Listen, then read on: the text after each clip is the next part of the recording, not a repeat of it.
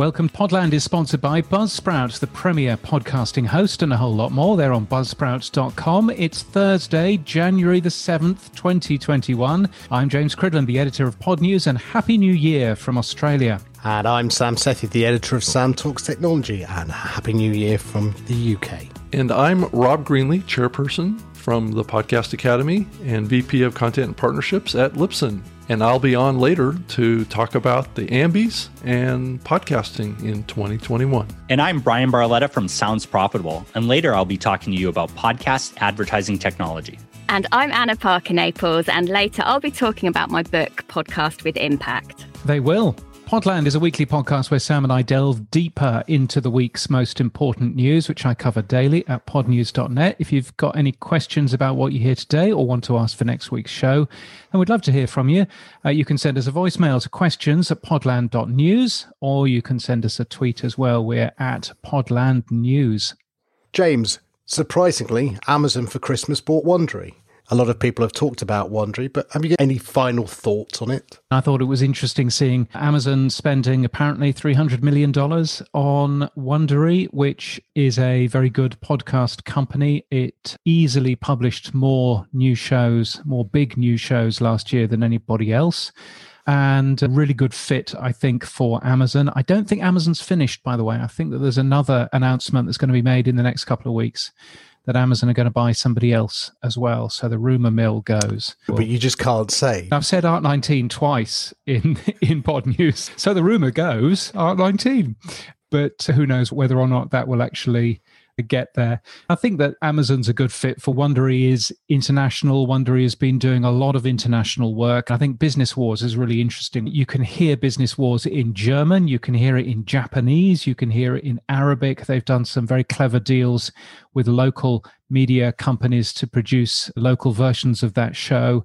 And they've done a bunch of this sort of thing elsewhere as well. So 25% of Wondery's revenue is from things other than just advertising in podcasts. I think that fits with Amazon very well. And I think certainly it might give Amazon Prime Video a bit more content to put into their platform as well in terms of turning podcasts into TV shows. Now, you said when we were off air, you spoke to Wondery's ex-CEO-to-be. Did he have anything else to say to you? Yes, so that's Hernan Lopez. So I had a quick chat with him about what he was doing after he leaves. He will be going to work on the Hernan Lopez Family Foundation, which is all about diversity in leadership, which is a good thing to get behind. One assumes that Hernan won't be short of a bob or two here, so he should be able to fund that quite well. He is also going still to be involved with the Podcast Academy, which is going to be interesting. And I think the Podcast Academy probably needs a bit of attention given to it. We've got Rob Greenlee talking later on in the podcast, so who knows what he's going to say. But I think that Hernan is a good person who understands the podcasting world. And I think out of Wondery, he could do some really good things to move the industry forward without obviously having to worry about any conflict of interest there. Okay, let's watch this space. Now, the theme of this week's show is about Apple and Spotify's privacy, or should I say a lack of it. James, over Christmas, it seems that you had some time to write a little post about Apple. What did you think about Apple and privacy then? It seems I had a little bit of time. So I wrote on my personal blog, so this wasn't a Pod News story, but I wrote on my personal blog just the difference between Apple Podcasts and any other podcast app that is out there, because I thought it's important just to put this out there, that when you're listening, when you're using Apple Podcasts, every hour, your phone is checking with every single podcast host in turn whether or not there's a new episode to go and have a listen to. And that happens automatically, normally every single hour, which means that you are giving podcast hosts a bit of data. You're giving podcast hosts the data of what your phone is, of what your IP address is, little bits of information such as that, which also then means rough locations and stuff like that. But if you're a large podcast company, then chances are you're able to get rather more information here, because there aren't that many people who listen to those 5 podcasts that are part of your list of 10,000 podcasts that you happen to have. You can begin to look at somebody's individual listening habits quite carefully. And also you can then have a look in terms of the IP addresses at whether somebody is in their house or whether somebody's in the car or whether they're at work. All of a sudden, you're giving all of this information out. And this is something which is very unique to Apple Podcasts and a couple of other very small podcast apps. It's not something that most other podcast apps do. So if you're using Google or Overcast, or if you're using Castro or any of these things, then it isn't your phone checking RSS feeds. It's a server in the cloud. But that's not how Apple Podcasts works. Okay. Could they not switch that to using something like Google does, which is WebSub? So they can certainly move their RSS checking into the cloud as most other people do. They couldn't necessarily rely on WebSub because there are plenty of podcast companies who don't support that, Libsyn being a very large one that doesn't support it. I've chatted with them a while back about the benefits of it, but they're certainly not that interested in sticking it into their feeds.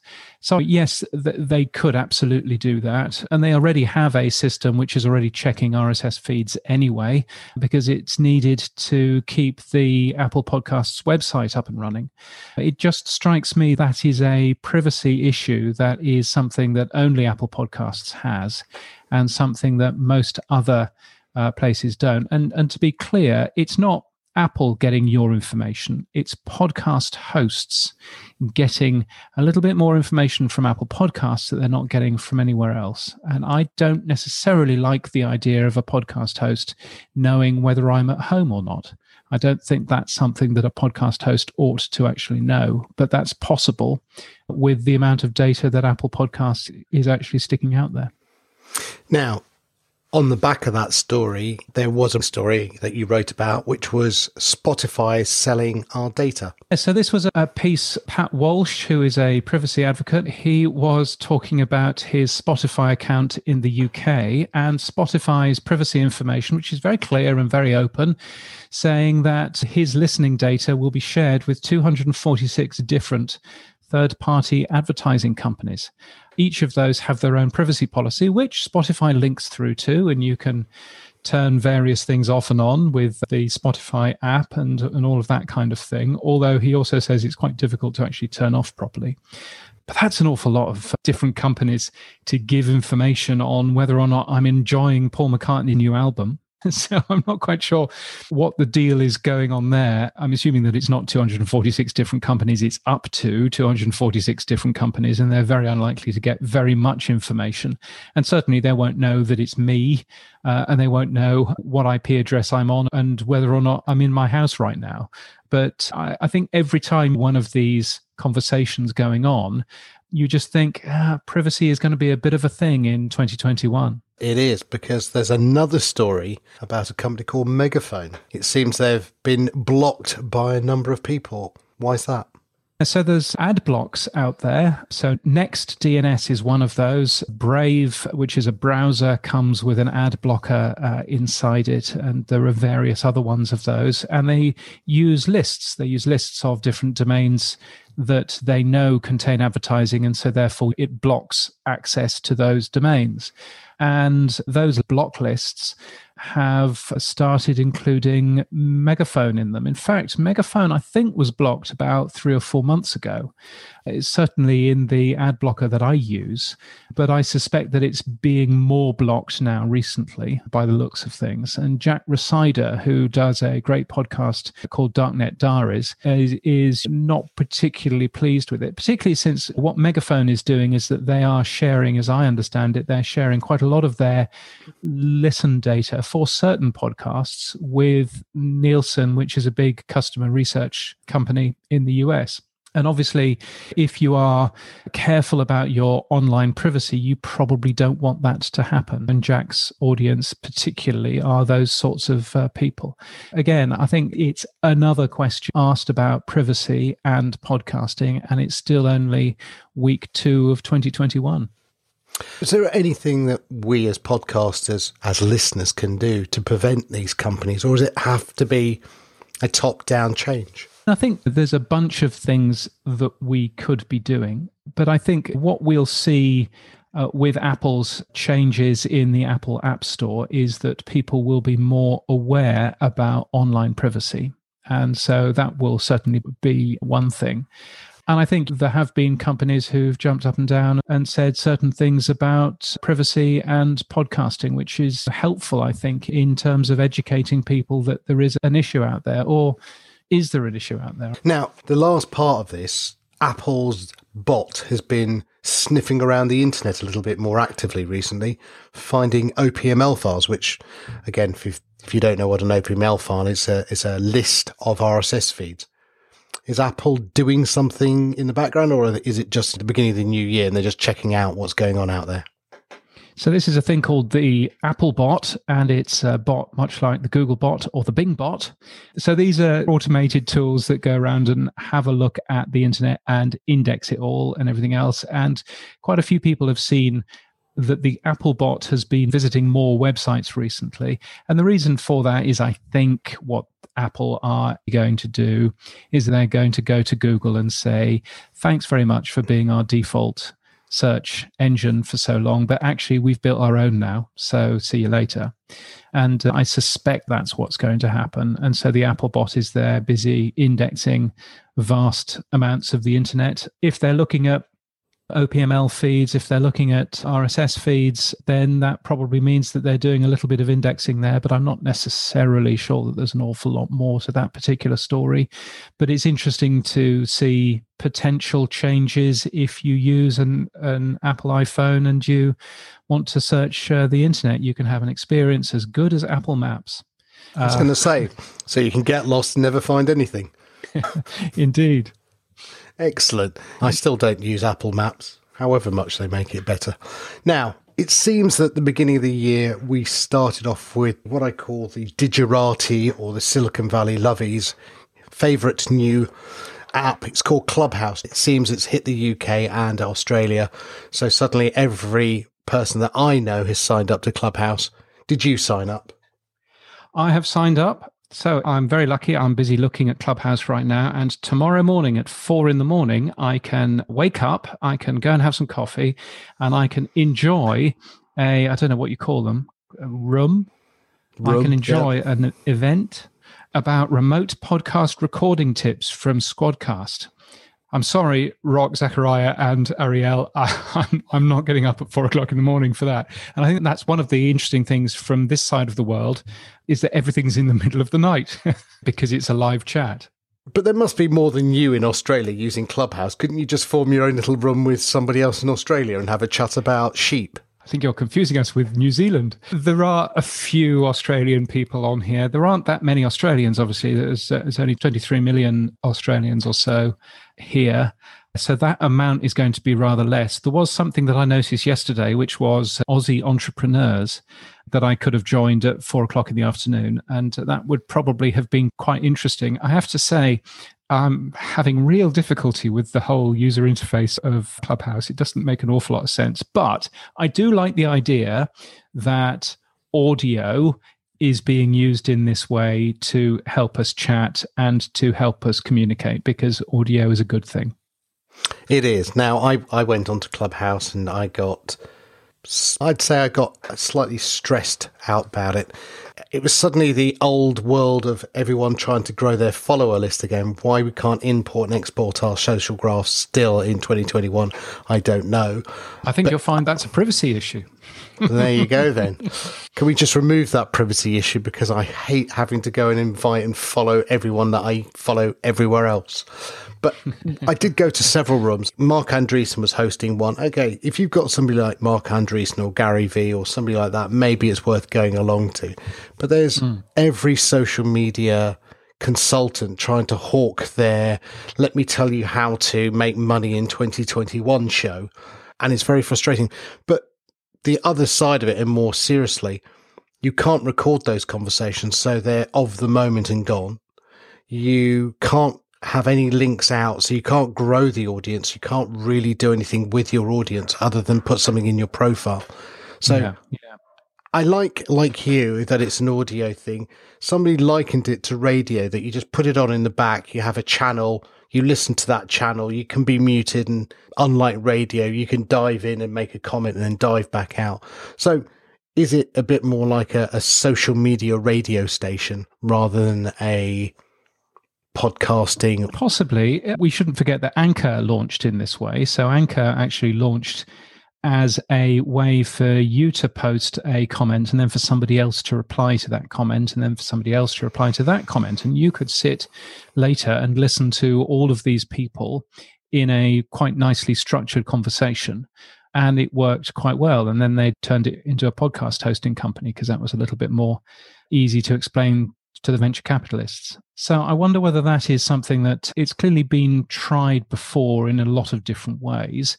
So it'll be interesting seeing how Clubhouse works, and also interesting to see what Twitter are doing, because earlier on this week we heard that the Breaker team, who make a very good sort of social podcast app, are to join Twitter, which is three of them: Leah Culver, Emma Lundin, and Eric Berlin. And they are joining Twitter. They're stopping doing Breaker. So the Breaker podcast app is going away.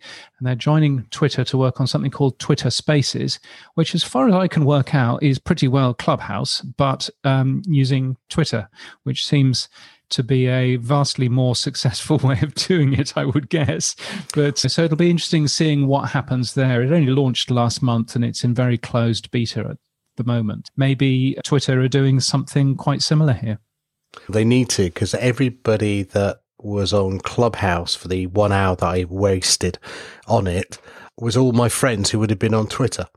So if they were on Clubhouse spending all their time, clearly they weren't tweeting. So I did think that Clubhouse was going to take away all of the attention that Twitter would have got. So it makes sense for Twitter to try this. In fact, it's quite surprising because, as you said in your post, Twitter started out as an audio company in its original implementation. So Twitter began life in 2005 called Odeo. I think I even had an Odeo account. And they had a clever thing. This was way back in the days of iPods. And they had a clever sort of piece of software which you download onto your computer, and it would sync these things, these bits of audio, into your iPod. Now, I had the privilege to talk to a mutual friend of ours, Brian Barletta. He started a podcast called Sounds Profitable. James, you know Brian better than I do. He's part of the Pod News. He is. He's part of the Pod News Network. He runs a really good weekly newsletter called Sounds Profitable, which you'll find at soundsprofitable.com, and you should subscribe to it. And it focuses on ad tech. It's very technical, very deep dive, and does a fantastic job of that. He's just about to launch a new podcast. It'll be produced by Evo Terra, hosted with Whooshka, who apparently do some very nice dynamic ad insertion. Sam spoke to Brian about his new podcast. Hello, Brian. How are you? I'm good, Sam. How are you? Very well. Now, Brian, you have a website called Sounds Profitable, a newsletter, and a podcast. Tell me more about it. Absolutely. So Sounds Profitable is part of the Pod News Network. So you know James very well from Pod News. James decided to give me a little bit of space on the Pod News Network to talk about podcast advertising technology specifically. And in September, we launched, and the goal was to take podcast ad tech and demystify it, because I am someone without an engineering background who's worked really hard in the space to be a sales engineer, to be a product manager. And my entire goal was to break that complex topic down and make it accessible for everyone, from account managers, salespeople, ad ops people, all the way up to decision makers in C level and VP level. Because I think that there's really great things here, but I think that we mystify how difficult it is to work in ad tech, when the truth is it's pretty straightforward and there's a lot of room for creativity. Now, you wrote a brilliant article this week about DAI. What is DAI and what was the article about?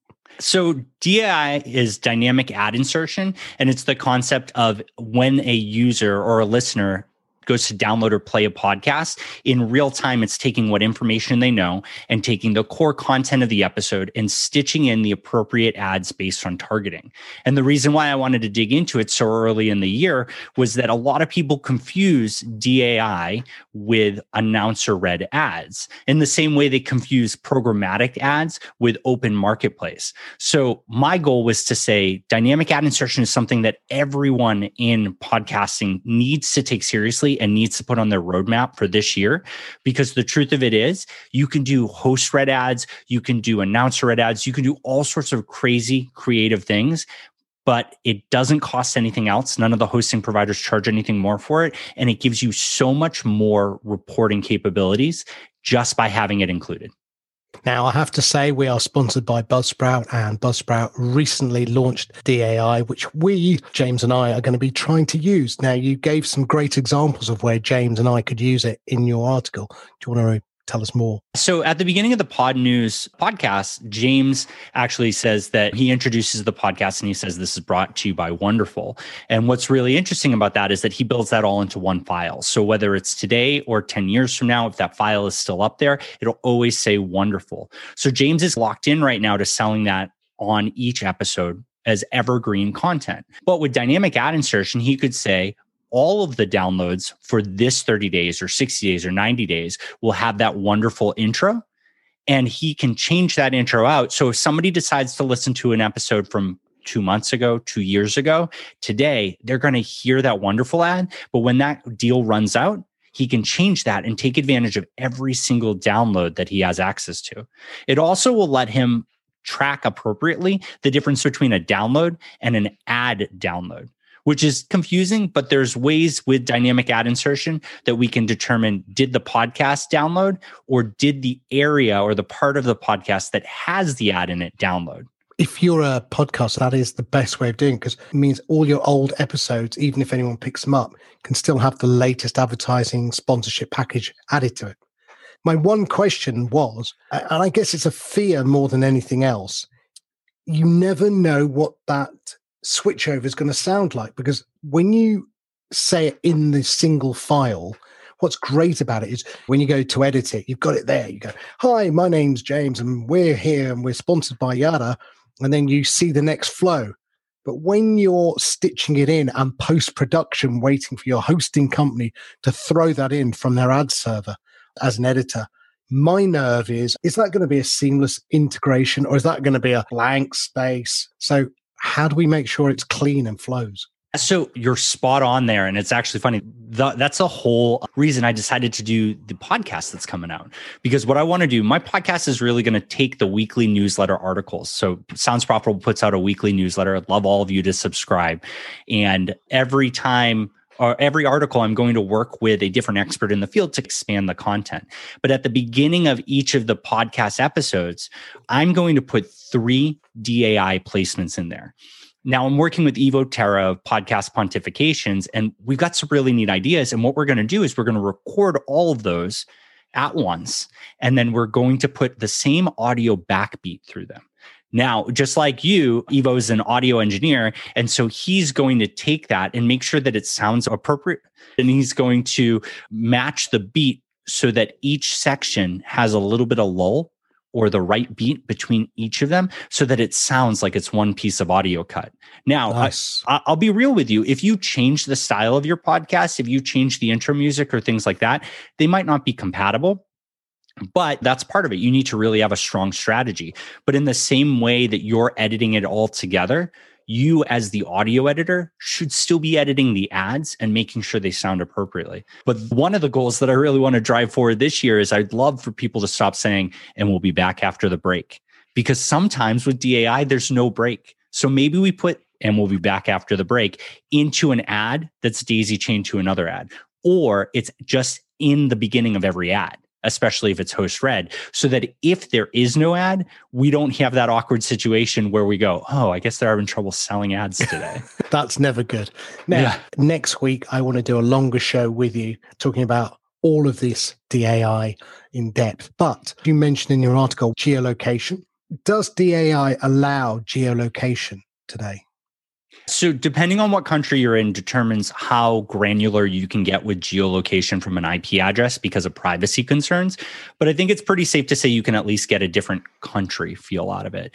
And James, for example, could decide to do a different advertisement if you're in the US or you're in Australia or whatnot, based on your IP address coming in.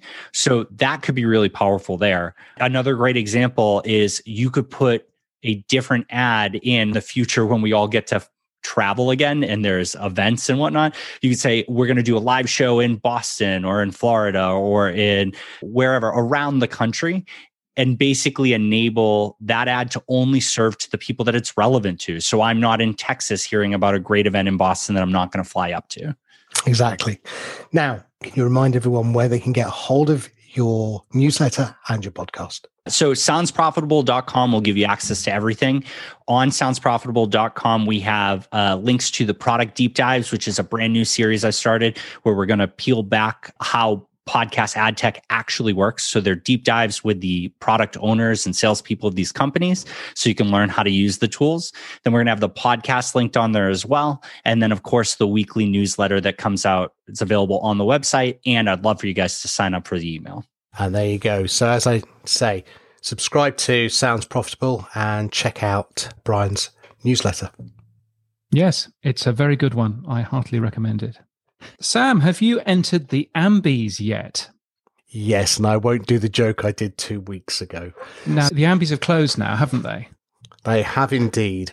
And they are busily working on the production for the Ambies at the moment. And I spoke to Rob Greenlee about it, and he gave us an update on where the Ambies are, and he gave us a little bit more information about the Podcast Academy, as well as LibSync's work with Adam Curry.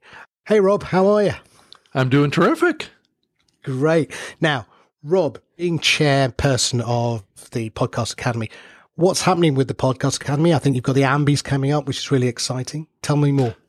We're really excited as we move into spring, because on March 28th, we're going to have our first annual Ambie Awards that's going to be held in a soundstage in Los Angeles. And so we're going to be streaming it live as a virtual event. So we're excited. We've got a really professional kind of sound studio that we're going to do it from, with video panel walls. And Excellent. We're going to have some terrific presenters and moderators of the awards ceremony. And so we're really excited about it. We've hired some creative teams. Actually, the team behind Podcast Movement is actually going to be running the event, as well as we've hired some creative agencies to do a bunch of work on getting the word out about it. And so we're hoping to drive a large audience to the event as a first-year event. And then the membership is continuing to grow every month. People joining up. We've had well over 1,000 show submissions into the awards. So we are excited, and the board continues to meet on a monthly basis, and we're making some new additions to the board of governors, and things are going fantastic with that. And I couldn't be happier. I'm actually going to be stepping down from the chairpersonship here this month as the board decided to re-elect all new officers. So we're going to have a changing of the guard, and then ultimately, probably next year, the actual membership is going to vote in the board of governors. So that's the next year process for having leadership of the Podcast Academy. So it's going to be very representative of what the community wants. It's a bit like Barcelona Football Club. Yes. The fans vote in the president. Now, first of all, where can people get more info about joining the Podcast Academy and more info about the event itself? It's really simple. Just go to thepodcastacademy.com and you can get access to all the information about the Ambies, or you can just go to ambies.com and get access directly to the awards process and ceremonies. And that's where a lot of people signed up and submitted their shows. But the submission process for new shows has closed now, but you certainly can join the organization. So now we're at the phase of putting the event together and coming up with our final list of nominees that then can be voted on by a blue ribbon panel of judges that's going to be pulled together from the membership of the organization. How will international people do? Is it going to be, just got to ask as a non-American, any of us got a chance, or is it all going to go to you guys in America? That's hard to predict, but I I do know that a fairly large percentage of the membership of the Podcast Academy is from outside the U.S. And we do have a representation on the board from outside of the U.S. as well. And we hope over the next couple of years that will expand. But I know that we have a large number of shows that are created outside of the U.S. that was submitted for consideration for winning some awards. So I'd say that there's a very good likelihood, because there's some terrific shows that are produced outside of the U.S. Podcast content is not exclusively a U.S. thing. Now, it started here in the U.S., but I think that there's a lot of exciting things going on outside of the U.S. right now with podcasting, not the least of which is the growth of listenership outside of the U.S. has just been amazing here over the last 18 months or so. Now, obviously, you just said it was started in America. I will credit Mr. Adam Curry for doing a lot of that work, along with Dave Weiner. And Adam's back. Well, he's never been away, some would say, but he's back. And he's doing a great job with Podcast 2.0, the new namespace and the new podcast index that he's working on. There was maybe a miscommunication, I would say. Where is Libsyn in terms of working with the Podcast 2.0 guys? We are definitely monitoring what's happening over there with the Podcast 2.0 thing. And I think it was maybe a little misinterpreted. My inquiry was to get all the information about what's going on over there so I can get it over to the Libsyn team for us to consider supporting it here moving forward. And I think as a team, we are very supportive of what Adam is doing over there with trying to come up with some new ideas in the medium. And I do believe that we will probably ultimately wind up, supporting most, if not all, of what's going on over there. But the actual implementation is probably a little ways off here, just because we are primarily working on our new Libsyn 5 back-end platform. So that's taken as our priority right now.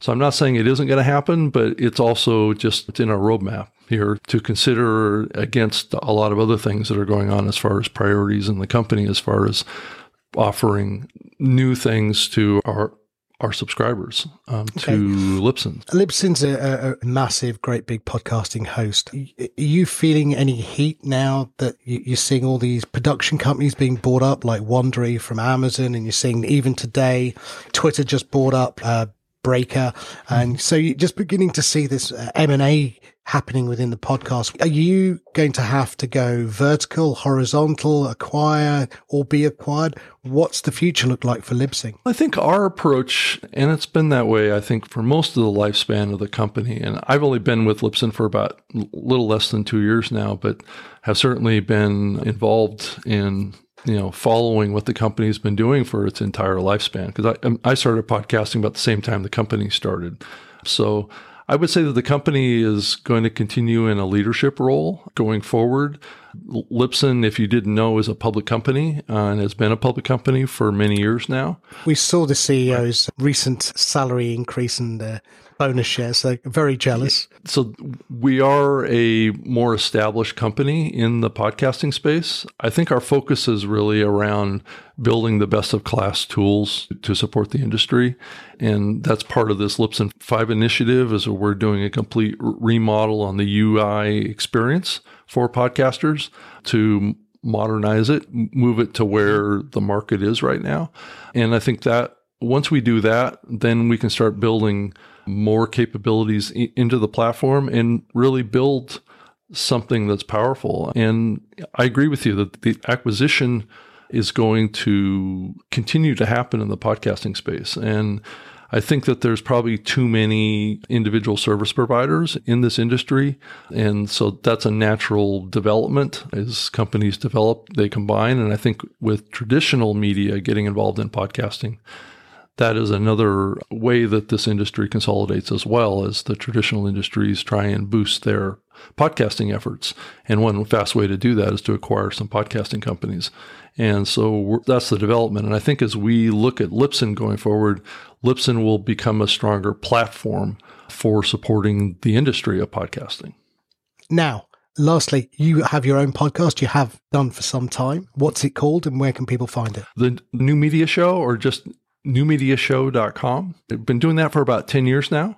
I think we're over, it's like close to 400 episodes now. So we've been doing that show live as a video show for many years. So this concept of being a live video and audio podcast is something that's not new to us. And the show is actually a video podcast too, a true video podcast. You can subscribe to it in the Apple Podcast platform as a video show and download the video file to your iPhone or whatever and watch it that way as well. Not that we're a visually stimulating video show. We're not. We're still doing microphones like a traditional podcast. But it is a show that we talk about the trends and development of the industry. And that's something we've been doing for a long time. Todd Cochran, who's the CEO of Blueberry, is my co-host. You did mention that you crystal gaze basically into the future of the podcast industry. Here we are at the beginning of 2021. Mm-hmm. What's going to happen, Rob? You're the chairperson of the Podcast Academy. What's going to happen in 2021? I think that question really always provokes the same reaction from me year over year and this is because it's consistent with the history. I've been involved in the podcasting space for 16 years, and this happens every single year, is that the industry gets larger and bigger and more content and more listeners, and the economics around the medium continues to expand, and I believe that will just continue. But I do think a big change that's happening is the international expansion of podcasting from a business perspective as well as a listener perspective and a content creation perspective is really, I think, what the big news is going to continue to be. It actually started in 2020 and it's going to continue into 2021 as outside of the U.S. catches up to the U.S. And in certain places around the world, I think in a lot of ways they have caught up to the U.S.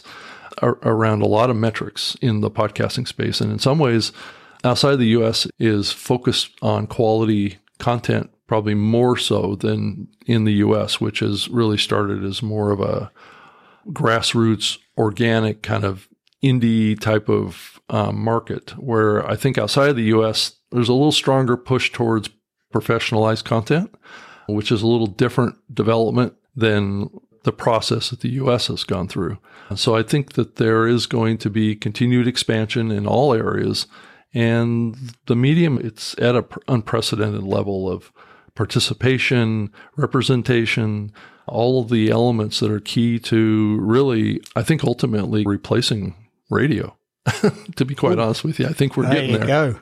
And I've just started a radio station as well. Now, I think outside of the US, you've got places like Himalaya and Spoon who are showing the way forward for the podcast industry because they're monetizing those with micropayments and real money, which is outside of just sponsorship and advertising. I think Adam Curry is looking at using Lightning out of Bitcoin to actually create a micropayment system. So, Rob, I'm going to love you and leave you. Thank you so much for your time. It's been brilliant talking to you. Good luck with the Ambies and catch up with you in 2021. Thank you so much for having me on your podcast. So hold the front page. Gosh, news from Rob Greenlee there. I'm fascinated to find out all of those changes to the Podcast Academy. It sounds really good. Sam, we haven't spoken since Christmas. Did you get anything exciting for Christmas? Not very exciting, but I did get a book. It was called The End of the Storm. As a Liverpool fan, I love it. It's a story about how we won the title last year. Sports Ball. Yes, I've heard of that. I got a book called Podcast Growth from the podcast host, which I'm holding. But of course, this podcast is just audio, so you can't actually tell. And that's a fantastic book. I say that. I haven't read it yet, but I'm sure it's going to be a fantastic book. Also, there's another book out, and it's called Podcast with Impact. It's by Anna Parker Naples, and she's the first British woman to write a book on podcasting, apparently. Anna joined me from a very fancy home studio because she used to be a voiceover. That's what I started out as, which is part of my story. 10 years ago, I was told I'd never walk again, and I was an actor. So what do you do if that's your scenario? And I had very young children. I'm fully recovered now, by the way, but I realised that I'd done some voiceover work, and I realised that the whole landscape was changing, and where people had been a bit sniffy about home studios before, that actually there was a market there, particularly for work over in the States. This that I'm sitting in is my airing cupboard, or it was a long time ago, and it was the only door that my wheelchair would fit through comfortably. That space allowed me to recover and do something with my life at a time when things were very difficult. So that's been my kind of journey into the whole audio space. Anna's written a book called Podcast with Impact: How to Start and Launch Your Podcast Properly. So what's it all about? So it basically details what I wish I'd known with that first podcast, because I felt that although it's still live and it still gets listeners, but it couldn't give me the growth that I wanted because I hadn't done the things behind the scenes, and I didn't know how to launch, how to get that traction, how to build a community, build a tribe of people that want to listen to it. And so it kind of charts what I did wrong and what I've done with the second podcast that works really well. And also, of course, having worked in voice most of my adult life, it's all those nuances about how do you deliver into a microphone? What do you actually have to think about? And what do you not have to really worry about? That people will go out and they'll buy a Blue Yeti microphone and they'll stick it in, but they don't really know what they're doing. Things like the voice care and how you position yourself and all of those basics that you only know when you and I have worked with voice and audio for a very long time. All those little things that we take for granted that many, particularly entrepreneurs and people building personal brands, just wouldn't have a clue about. Now, she's the first British woman to write a book on podcasting. Does podcasting still have a gender balance problem? There are still less women podcasters.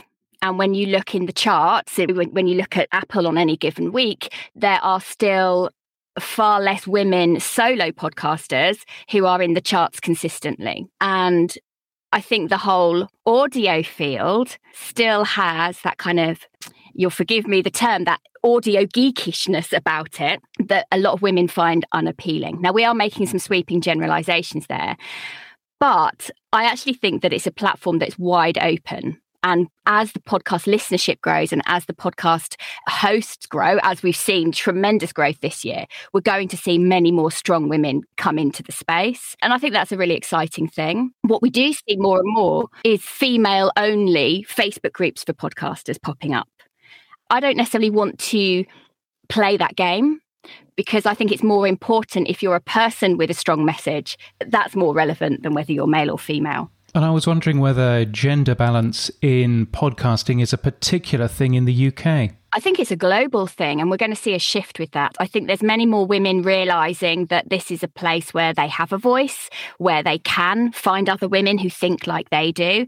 And I think actually what we're seeing with the rise of social media and the rise of the internet is that many more women have become entrepreneurs from their homes because childcare, they can still do school runs. And again, we're making some sweeping generalizations, but I think that's why we're seeing so many, particularly in the coaching space, so many women coming to the fore now.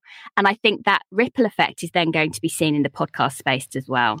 So let's ask the question we all get asked. How long should your podcast be? I don't think there is that answer. I think there are no rules. However, you've got to think about who you're speaking to. If you're speaking to someone who's very short on time, you don't want a 2-hour podcast. If you're speaking to someone who's very lonely and disconnected and you're speaking about something very personal that's deep, then of course you're going to want something that is more than 15 minutes. So it really comes down to why you're podcasting in the first place, who you're trying to reach. Her book is called Podcast with Impact. It's out now at all good bookstores, and it's also available on Amazon, I believe. And she's working on the audiobook version as well. She also hosts a podcast called Entrepreneurs Get Visible, which is surprising. It's a podcast about entrepreneurs which isn't on fire. So that's always nice to see. Anna, thank you so much for taking part. So, Sam, what's coming up for you in Podland this month? I just interviewed Minter Dial about his new book, You Lead, and that's a great book if you want to learn how to be a better leader. He used to be the CEO of L'Oreal, so he might know a little bit about leadership. Wow, because he's worth it.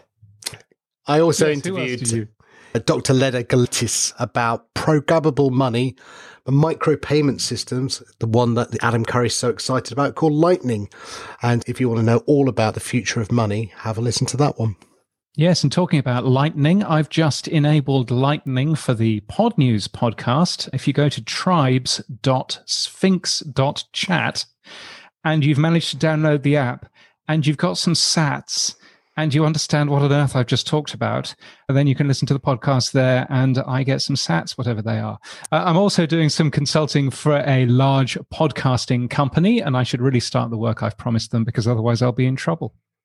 I was going to say, getting sats, is that better than getting spoons? Because in South Korea, you get spoons. So I don't know, sats versus spoons. This is a live audio streaming service in South Korea. It's really popular in South Korea. Last year, it was forecasting revenue of $100 million, and that's real dollars, not Australian dollars. So they're doing really interestingly, you reward shows you like by giving them spoons, which is a virtual currency that the podcast hosts can cash out. Weirdly, though, they're not podcasters. It's a live audio streaming service. You can listen to recordings on there, but they don't have RSS feeds, which seems an obvious oversight. So I'm sure that they'll be adding RSS feeds soon. But Spoon, you've heard about it here first, folks. A brand new audio streaming service from South Korea. That's it for this week. If you've enjoyed your trip to Podland, don't make it your last. You can subscribe on all the major podcast players or visit our website at podland.news. And if you enjoyed this episode, thank you. Please tell your friends by sharing us on your socials. And if you've any questions about what you heard today or want to ask for next week's show, please send us a voicemail to questions@podland.news or send a tweet to @podlandnews. If you want daily news, you should get Pod News. It's free at podnews.net, or ask your smart speaker to play the news from Pod News Podcasting News. Pod News is also where you'll find lots of the links for all the stories we've mentioned this week, as well as on our own show notes as well. Music is from Ignite Jingles. I use Google Meet to chat with Anna, and I edited that on Hindenburg Journalist Pro because I'm old-fashioned. The rest of the podcast was edited by Sam Sethi in Descript, and we're hosted and sponsored by Buzzsprout. And we'll see you in Podland next week. Keep listening.